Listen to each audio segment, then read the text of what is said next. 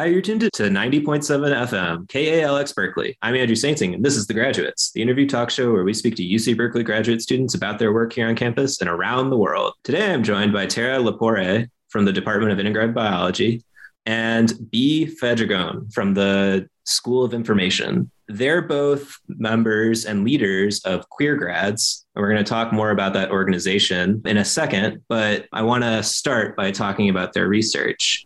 So welcome to the show, Tara. Yeah, thanks so much, Andrew. So I'm Tara Lepore. My pronouns are she or they, and I'm a third-year PhD candidate in Leslie Alusko's lab in the Department of Integrative Biology. And my work has sort of two buckets that I put it in. One is paleobiology research that focuses on dental metabolic signatures. In particular, I'm really interested in trying to slice up fossil teeth and modern mammal teeth and try and take a look at what their teeth can kind of tell us about their life history and their metabolism. So that's one thing that really interests me. And then the other bucket is disability perception in STEM, especially in biology or paleobiology, more specifically college courses. So how do we open more doors for disabled folks and also just shared disabled perspectives? So I'm really interested in that as well. So you study teeth and then you also study education. So did you come into the program that you started knowing that you were going to do both of those parts of research? Yeah, I was really hopeful coming in that I'd be able to find a way to fit some kind of science education research into what I do here.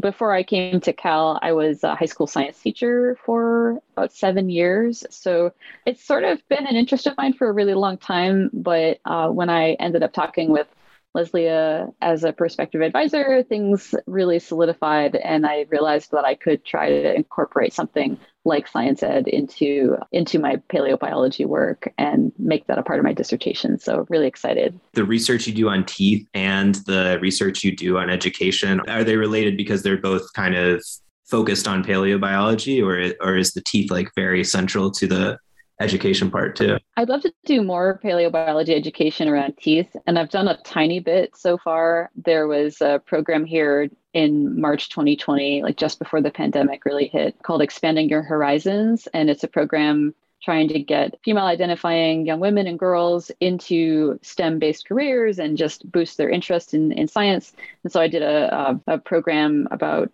teeth and kind of hands-on teeth artwork stuff, sliced up teeth and artwork with them. But so far, the disability perception project is kind of in its own kind of arena. And I'm just really interested and fascinated by both of these types of topics. So hopeful for the future for other ways of doing outreach with teeth, but the disability perception is just really near and dear to my heart. I also identify as disabled, so it's really important to me just to get a sense of how we teach about disability and what people think about disability, especially in science. So I'm really interested in all of your research, but I just feel like I need to also bring B right now into the conversation because it seems like funny to just have us talking while B is here. So let's go ahead and get introduced as well. So B, could you also introduce yourself briefly and give us a little rundown of your research, and then maybe we can come back to Tara's research and kind of have a more open discussion where it's not just one-on-one. I'll just say that B is awesome. So I'm excited to hear what B is up to as well. Thank you. Yeah, for sure. I can introduce myself. So yeah, my name is B. Fadrigon. I use she, her pronouns, School of Information, studying a Master's of Information Management Systems. And for the past 2 to 3 years, I've been doing research on how queer people of color use technology to cope with stigma specifically. My undergrad was in psychology, and I was interested in the stigma side of it. And now I'm in graduate school to kind of explore the more technology side of it. And it was an exploratory study that came out of a summer research program that I did. They're wonderful, the iSchool Inclusion Institute. And they work with underrepresented groups to kind of get them into research in grad school. And yeah, through them, I was able to work with a couple other researchers across the nation. And we did an exploratory study that found that this specific community, queer people of color, use technology for various different reasons, including connecting with their own community, communicating stuff about their identity with others, so exploring their own gender and sexual identity, and also distraction and escapism from offline things that might happen to them, like the stigma that happens offline. And they use a variety of different tools for that. So far, we found tools such as Instagram, Reddit, Twitter, typical social media stuff. But we also found that this community also enjoys to use video games, like online video games and chatting to communicate with others. And so this research, you were doing interviews with people to understand how they actually use this technology. Is that right? Mm-hmm. Yeah, I did qualitative work doing semi-structured interviews where I came up with the protocol and conducted the interviews myself. Is that like what the information is? Is that what the School of Information kind of does, like collect information, I guess, from people based on their responses to things? Yeah, so the School of Information is pretty interdisciplinary, and my program is pretty interdisciplinary. So I focus on qualitative work, whereas some people in my program might be doing data science, where they do quantitative research like surveys and do a lot of statistical analyses on those. And yeah, the School of Information just kind of works with all the different ways to gather, organize, and disseminate information. So how people perceive it, how people understand it, and what are the venues that people get information, for example. So people from my program come from so many different backgrounds where they might be more technically based, such as having computer science. But like I said, I came from like a psychology background. Okay. And so you both come from like pretty, I guess I didn't mention much about, or we didn't talk much about like integrative biology, but I guess I've been hosting this show for a while. So I assume people have been listening to this know the department because I've talked about the department a lot. But so you both come from departments that are pretty broad in what they cover. Do you think you were both drawn to like departments that kind of have broad umbrellas of what they cover? Maybe I'll start with Tara for this, and then we can get B's thoughts. Yeah, for me personally, I think having the flexibility to explore different topics within biology and or biology education was really appealing to me. Recognizing that biology education often will have its own department in other universities and schools of teaching and learning and things like that. And even here on campus, we also have a science education PhD program. So it's its own world. But I really enjoy in integrative biology that I can walk down the hall or, get in contact with a neighbor in the department. And, there are people who are working on just vastly different things. And it really helps me as a biologist, and also just in terms of thinking about audience and who we reach as educators, that like there's so many different ways of looking at science and so many different ways of looking at like bringing our personal experiences into the work that we do. So yeah, that was appealing to me. It's pretty flexible in IB in terms of what we can do and where our interests can take us. And B, is that similar to what drew you to the School of Information? Yeah, I mean, I like the broad aspect of it, but I think a difference between me and Tara is that I'm doing a master's. I believe you're doing a PhD, correct? Yeah. So I'm doing a master's, and this kind of allows me to explore my options more, coming from a psychology side as well. And what I enjoy about the broadness of the School of Information is being able to use my psychology background to understand like how people understand information, how they communicate it with others. And so that's why I enjoy the broadness of it. And also the fact that there's so many technical aspects coming with like new technology, and how Berkeley is really innovative in that sense. And then, so both of you kind of seem to have research interests that are very like personal to you based on your descriptions of your research. And I was wondering, was that like very essential? Do you think like your research had to somewhat involve your own identity? Does that motivate you more to like really get into the questions? And do you think you would be less motivated if you didn't have that personal connection to your research? Why don't we start with B for this one? Yeah, my research does connect with me personally since I identify as a queer person of color, but it doesn't necessarily have to intersect with my identity. I think in general, what motivates me the most is doing research for social good or social justice. So last semester in my qualitative research class, I did an ethnography on Filipino activism on campus here. And even though that still does intersect with my identity, I'm open to any research project that does work towards social justice and social good, as long as my passion will continue Yeah, I think that it's really interesting to bring our personal perspectives to whatever work we do, whether it's science or some other topic. For me personally, I think that my identity as a queer and disabled person, I can't extricate it from the work that I do. Like it informs my perspective on everything. And so I don't know if I would be more or less like motivated to do the work that I do. I just can't imagine not doing the work that I do with this perspective of queerness and disability identity. So for me, I guess it matters less that the work is about disability, or that, we'll probably talk in a little bit about queer grads as a student group, like what drove me to try to help with that group. Yeah, sure, there's some personal motivation to be like, yeah, I really want to find out what is going on in what I consider my communities.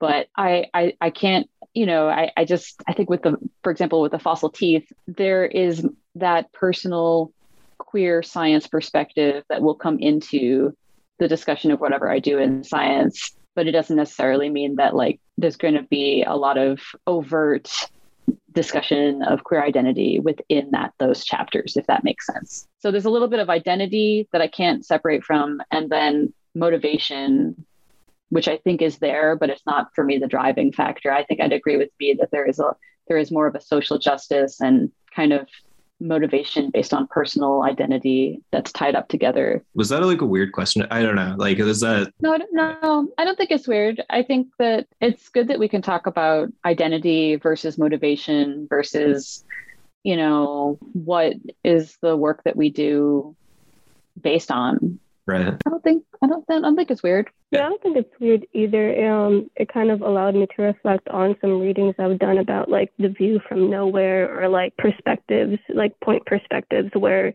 your identity does affect everything you do. Whether that your identity is a queer person, whether you're like a cis male, like it does affect everything you do, and it does inform that. So just doing more research on your community is impactful, but generally doing more research as you identify will impact that general field. Yeah, I agree. I think that it's just good to have these kinds of conversations on what motivates us to do the work that we do. And is it championing something, or is it more of a factor of, like what came first, the research work that we want to do that's in a field that we identify as, or do we simply identify as that and that's going to inform everything else that we do? And I think it's more of the latter. Why don't we start talking about the organization, Queer Grads? And I guess the best thing to do would be to briefly introduce it and say what purpose it fills, who's involved in it. Do one of you want to take the lead on being the first to introduce it? Yeah, I have the website open, so that might be helpful. I was basically just going to go off of like the mission statement. Yeah, so if you don't mind, I'll go ahead. So one of our co-leaders went ahead and made a website for us. And so our mission is, Queer Grads is a student organization that aims to provide a community for LGBTQIA+ graduate students in all academic disciplines on the Cal campus. And the main goals are to really act as a source of information with referrals and aid and navigating university services for the community, and also to provide an arena for activism, discussion, and social networking. So I think providing information plus the social and finding like-minded folks is an important aspect too.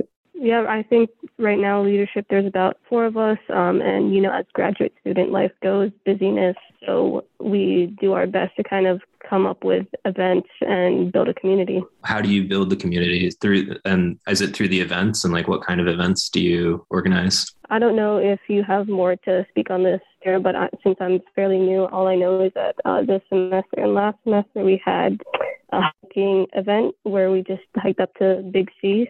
Since I was new here, I wanted to check that out and just did that with a bunch of other queer grads. And then today we had a picnic. We were just sitting on faculty glade and talking to each other. And we all introduced each other in our departments, and it was just nice knowing that other queer grads existed. Yeah. The only thing I'd add to that is last summer, summer 2021, we also had a get together where we met at the downtown Berkeley BART station and all went down to the Castro in San Francisco and did a little walking and hiking, like got ice cream. And it was just fun to connect with other folks and actually see some like landmarks of queer history in San Francisco. So that was cool. Before you started grad school, did you like expect to see this kind of organization? You know, I think of like grad school, everyone just kind of like doing their research, and like, you know, undergrad is where you have clubs and stuff. Is it like surprising to be in grad school and be part of this kind of organization, or is this kind of like what you expected coming into grad school? Yeah, so actually when I was first coming to, it was either interview weekend or it might have been like the orientation weekend when I got here, actually moved here. I definitely got a flyer among my materials from queer grads. And so that was really cool. Like I just left it on my desk and I said, that's cool. Maybe someday I'll go to more events. But it made me feel really comfortable knowing that that was already a group that was there, and that I knew at that point at least one other person who was a member of it, and it was just like, oh, great! Like this is a community that already exists, and somebody else had thought of this idea, and it's just really nice to know that there was already an interest. So that was like, yeah, that made me really happy. Did you find out before you got to campus about the community, or similar experience to Tara? Yeah, so I didn't know that queer grads existed or there would be any queer resources for graduate students before coming to Berkeley. I didn't really research it because I knew generally coming from the East Coast that like California, Bay Area, Berkeley was generally more accepting to queer people. So I was like, all right, I'll just come here. I'm sure I'll find something. And I didn't even find out about queer grads until maybe like a month or two into the semester, when my friend Jane, who is also in the School of Information and also a leader in queer grads, she introduced me to queer grads, and now I'm here and now I'm leading it and I'm enjoying it thoroughly. We've kind of established that you both have pretty different research interests, or you're in different schools. So is the program, you said it's for all grad students. So do you meet a lot of people in lots of different programs through this organization? Yeah, just at the picnic that we were at, when people introduce themselves, they introduce their name, pronouns, and their department or what they're studying. It seemed like the majority of them are master's students, but there were a couple other PhD students, and it was just really interesting to see how the different fields were. There was someone from optometry, someone from Haas, I think, and some other people from transportation. I don't know if that's an actual field here, but yeah, that's what they study. Yeah, and I think I remember from the event we held at the Castro last summer that we even had one person who was a recent alum and was still getting emails and was like, oh yeah, I'll join. So the hope is that I think going forward, if we can create some kind of longevity and just understand like the history of this group. I know it's been around for at least the last 5 years, but I don't know other than that because there's never been a dedicated website. But we're just really thinking, I think, forward thinking about this kind of organization and kind of what having that record can do to help it survive and help it maintain this longevity. One of our co-leaders, Aoi Furukawa, has been really instrumental in trying to build some of that visibility. So I think it's going in a really good direction. What kinds of things do you do to build visibility? Well, starting with the website, which is pretty recent, that's brand new. And then just in terms of every couple of months or so, we have an email blast that goes out that we kind of jokingly call the queer agenda. And so that just kind of gives people an update on what's going on. Having a community, I think, is really important. So just the fact that the name that we all have together as leaders of this is the Gaggle, which is kind of another silly thing, but it's, we're the Gaggle. And so the leaders of queer grads have this sort of sense of community as well. And then other members of queer grads, we just really want them to feel welcome. So beyond the email blasts, I know that we're thinking about doing more on social media. We're mostly on Facebook right now. And there may have been attempts to do that in the past, but I'm not 100% sure. So I think we're at this crossroads of like trying to spearhead more visibility, but also taking stock of like, what do we already do? What did people do in the past with queer grads and who started it? And so if any of our listeners, I guess, know the history of queer grads, I just know the person that I kind of talked to come into this position, but I don't know anyone beyond that. So yeah, one project that I'm working on this semester that we kind of, I got the inspiration for when we had a Gaggle meeting, since I personally like to do documentaries on my research so that it's more accessible to the public. I'm working with Gen Ec to get some funding or get some platform visibility to tell the story of what it's like to be a queer grad student. And that's something that I'm still working on and still writing like a general script or storyboard for. But that's another project to kind of increase community and visibility of queer graduate students. That's so cool. Yeah. You do like documentary work on all of the research you do or try to? Try to. Yeah, I try to. That's so cool. Like, so what does that entail? Like, so you mentioned that your research is like interviewing. How do you incorporate documentary work into that? Yeah, so my minor in my undergrad was film and media studies, where I took a documentary making class. So in order to protect research like participants, I asked permission to record, and I just generally use voiceovers and use B film and just take free for use film online and put that over to communicate a story of what I'm trying to say with my research. And that's so great that you can kind of bring what you do with your research into this organization. Do you find that a lot of your leadership is able to kind of use skills they build from grad school, from their research in promoting? Does everyone kind of bring in their own expertise in the Gaggle meetings and things like that? Yeah, I think so. I think out of the four of us right now that are pretty active, three of us are in the School of Information in like different fields also. So I do think that we use our expertise with that. And yeah, Tara has been great with writing the queer agenda and sending it out.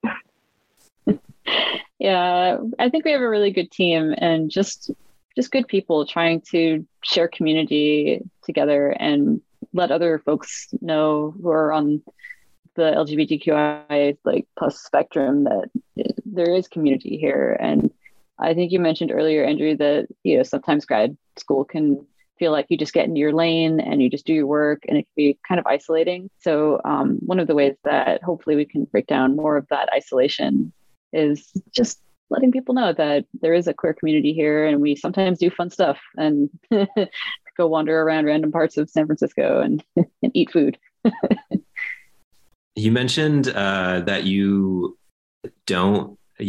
are part of this organization in your leadership, but you kind of like have limited knowledge of its history.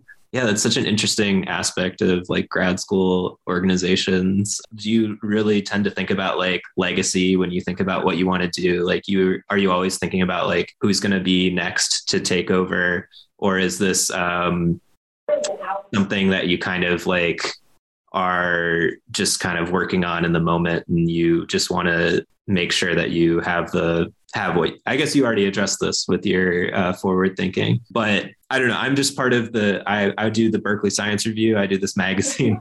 And right now I'm the editor in chief of that. And I just am constantly thinking about like, oh man, we need to get more grad students in, or otherwise there's not going to be a Berkeley Science Review.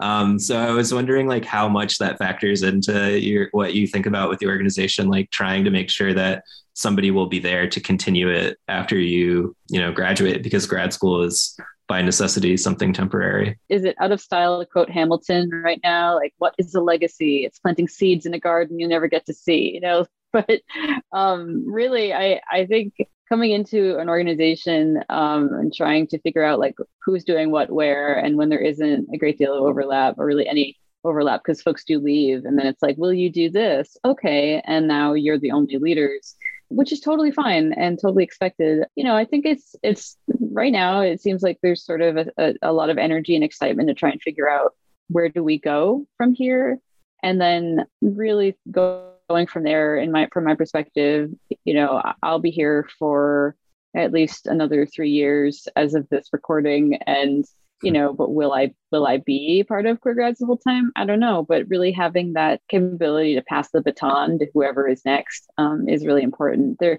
I'll just say one last thing. There is a Google Doc that has kind of a list of who is currently the leadership liaison group and a number of contacts in different departments that we try to keep updated. And so that was one of the big projects of some of the former leaders of queer grads, which is super, super helpful. But yeah, just kind of going from there, I think each new leadership group is probably going to reinvent things a little bit more. Do you have any other thoughts? I'm not really sure. Yeah, I think for me, that's something I'm learning to navigate now since I'm a first year master's student. And in my undergrad, I started my own queer organization for queer Asian Americans since there wasn't a space for that. And what I did in my undergrad was to really try to build a foundation that could be sustainable. And that involved creating Google Drives of yearly events that we had and people to contact to and reach out to for support, that longer lasting staff that would be there. And I think while I'm here, since this is just a 2-year program, and with my position at the Gender Equity Resource Center, that's something I'm still trying to navigate and figure out now, to kind of figure out how to build a plan or a structure and foundation to have it continue to keep going semesters forward, even if I won't be here anymore. Whether or not that means it's some years are active or dormant, just make sure that the information exists somewhere and the foundation exists somewhere that people can access. I think that is my goal while I'm here. Did you all want to have specific information conveyed about queer grads that we haven't? I just want to make sure that we're covering anything that you wanted to use this interview to cover. I think the two biggest things for me, and B, you may have other things to add, of course, too. I'm just thinking, number one, we have a Facebook group. So if people are on Facebook, totally understand if you're not, but if you are, just search Cal Queer Grads on Facebook and we'll come up. The other thing is too, if you go on Cal Link, the website where all of the registered student organizations are, the RSOs, and just search queer grads, then you can sign up on there and that'll get you hooked up with our mailing list. So you can get the queer agenda and other announcements, and just generally letting grad students know or reminding them that, RSOs do exist for grad students, and that, we think we have fun. And hopefully if you think that you want to join us and hang out with some fun and interesting people on the queer spectrum, we'd be totally happy to meet you. We're trying to really build community more in terms of casual communication rather than over formal emails or listservs. And I think one last thing to mention too is that whether or not graduate programs know about queer grads existing, it's important that queer resources do exist with the Gender Equity Resource Center, and they can help point you to the right direction and to the right community. Even if you walk in and there's a bunch of undergrads there are staff members dedicated to help you out, no matter if you're faculty, staff, graduate student, or undergrad. If folks want access to the Discord channel, if they go to Cal Link and sign up for the email announcements, again, that's just through Cal Link, searching for queer grads, then they'll get the email announcements through the queer agenda and be able to, we're making the Discord link part of our regular rotation of emails that we send out. So yeah, we hope that folks will be able to find community with us. And yeah, you bring up a great point. Gen Ec is also an amazing resource. And I just want to emphasize again that these resources are for everyone. And as a grad student RSO, helping grad students in particular try to find community is really important. And by the way, even if you don't identify as LGBTQIA, you're still welcome at Queer Grads. We definitely welcome anyone across the spectrum and otherwise, and just would love to see folks join us and help us build community. Today we've been talking to the Fadrigon and Tara Lepore. Both are leaders of the Berkeley RSO Queer Grads, which provides community for queer students, queer grad students on Berkeley's campus. I wish we had had more time to talk to both of them about their research, because both sound super interesting. But thanks so much for being on the show, Tara and B. Yeah, thank you, Andrew. Thanks, B. Yeah, thanks so much. Tune in 2 weeks for the next episode of The Graduates.